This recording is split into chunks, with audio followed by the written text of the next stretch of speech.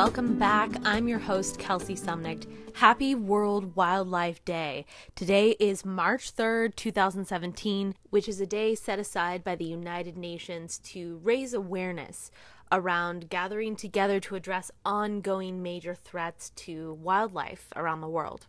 This is a result of the United Nations General Assembly signing the Convention on International Trade in Endangered Species of Wild Fauna and Flora, which is, the acronym for that is CITES, CITES. If you'd like to learn more, I encourage you to check on Twitter at Wildlife Day and World Wildlife Day on Facebook. World Wildlife Day has two mottos.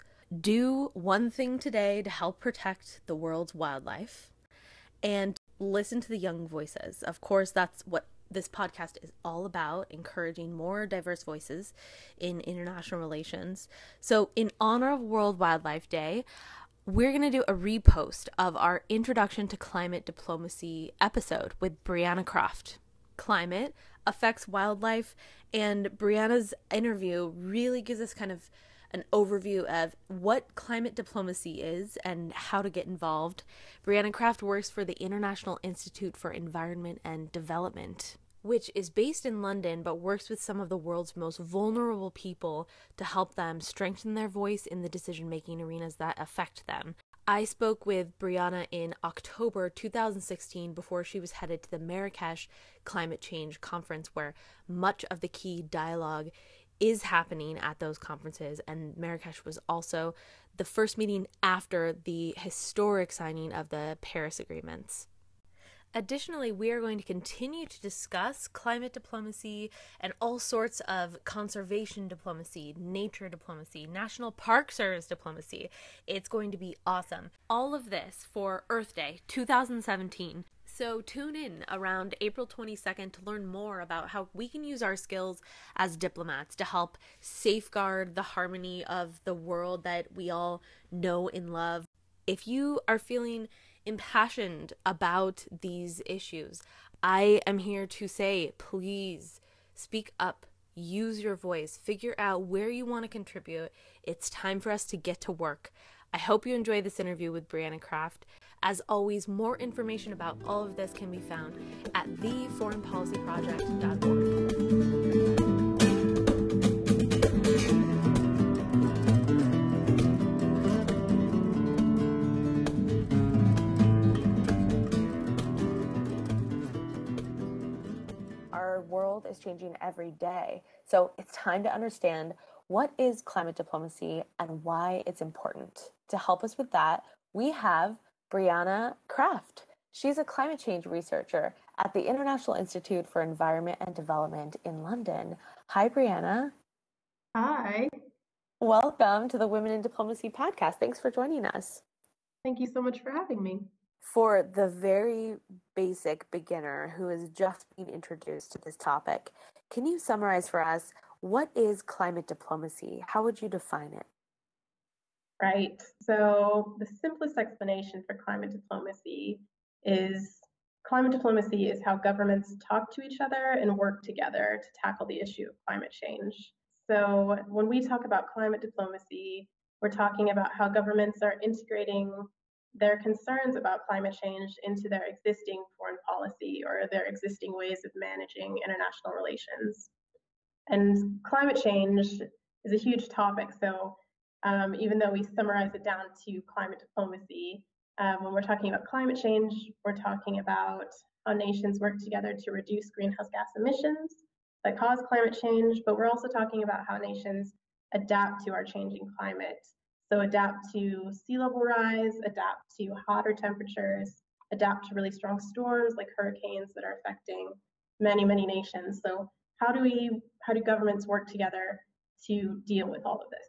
So just to say practically, that's kind of the definition of climate diplomacy, but it breaks down into kind of three main interactions that we see nations take on. So first, climate diplomacy can be bilateral. So it can be how a single nation relates to one other.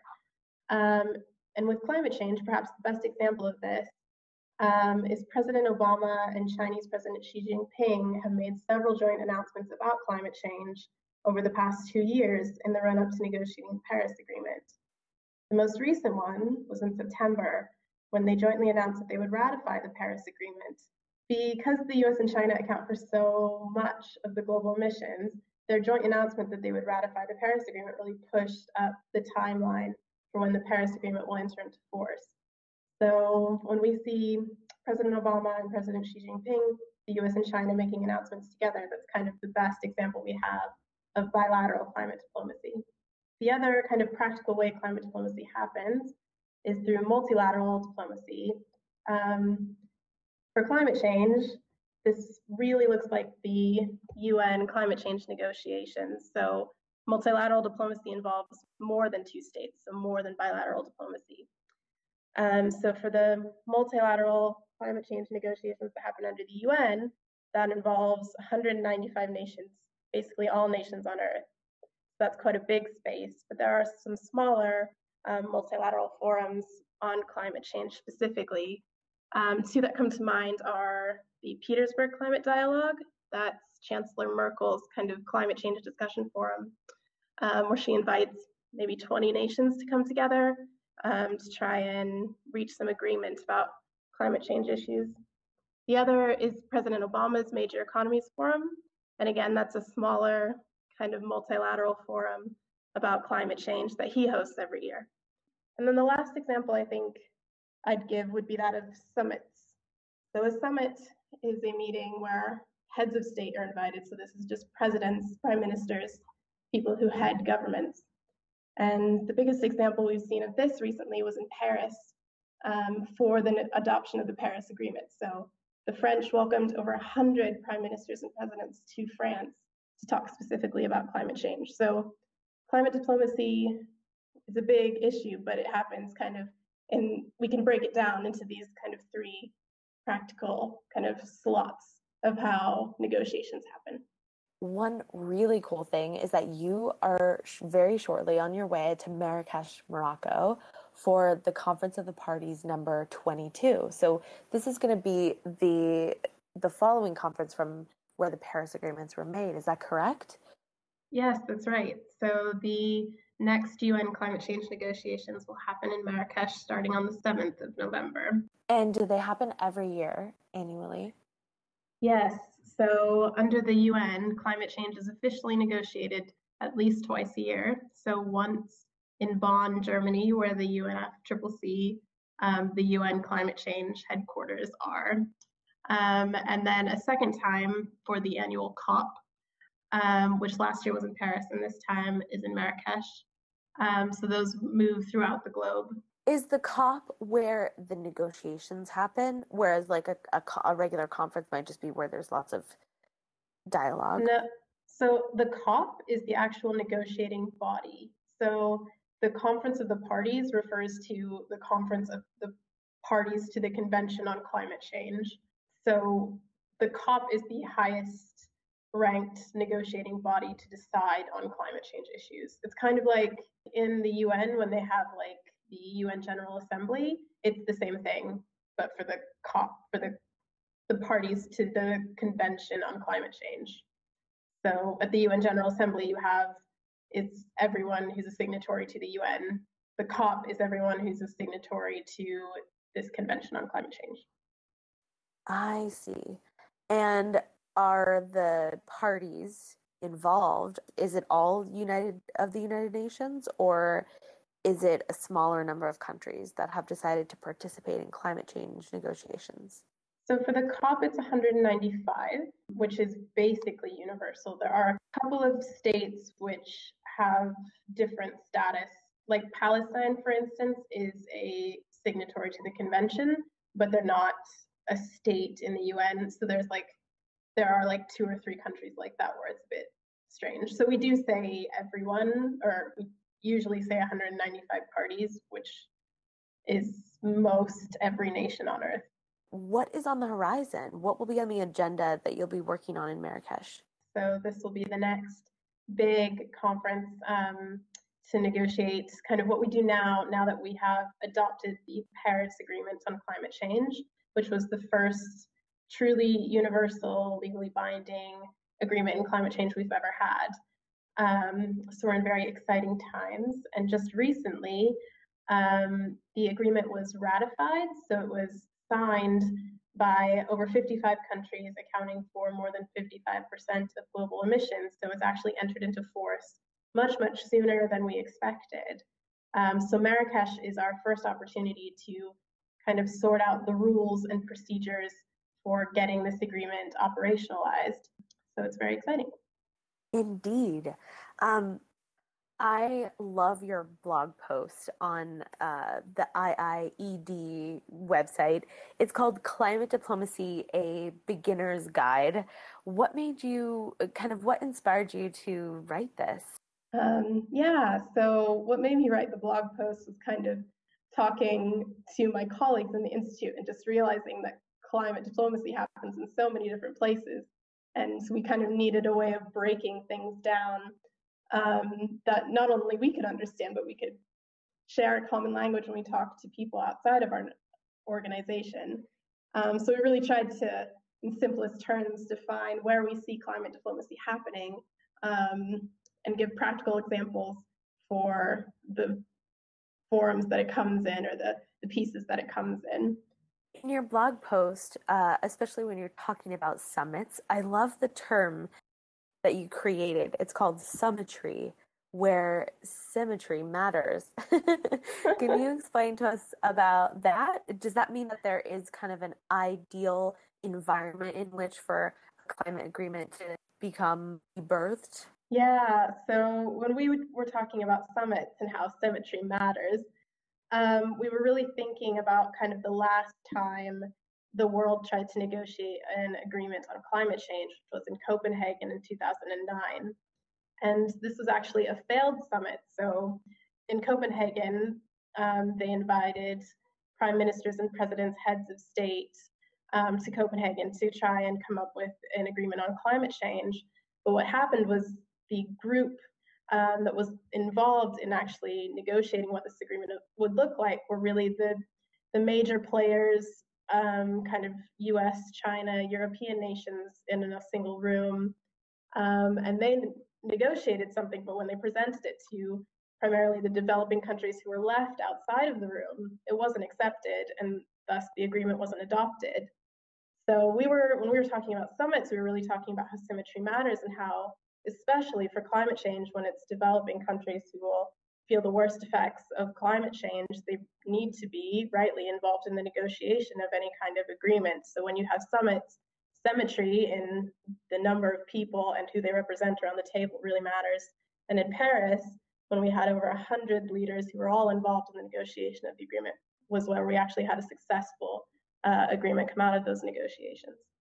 What is your role, Brianna, and what does the International Institute for Environment and Development do? Yeah, I am a researcher in the climate change group of the International Institute for Environment and Development. So IIED is an NGO that focuses on sustainable development and seeing that through from kind of local priorities on to global conversations, climate change being an example. So I work in the climate change group and I am part of the team that focuses on these global conversations.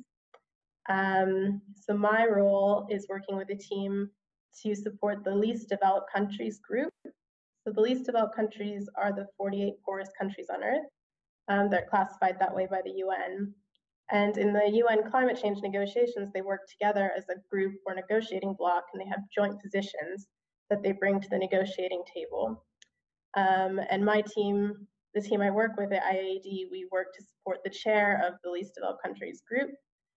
We provide research and legal support to him and his core team of negotiators so that when they come to the negotiations, they can have the strongest positions possible. Wow, so badass. Tell us a little bit about your own career path. How did you initially know that you wanted to work specifically on climate diplomacy? Well, the honest answer to that question is I didn't know that. But my career started as a student of architecture. I went to school at the University of Washington in Seattle to study architecture. My focus was on environmental design. I wanted to learn how to design buildings that worked as efficiently as possible with the natural landscape, which is what I found interesting in architecture. I grew up in a passive solar house that my parents designed when it was cool to do that kind of thing in the 80s.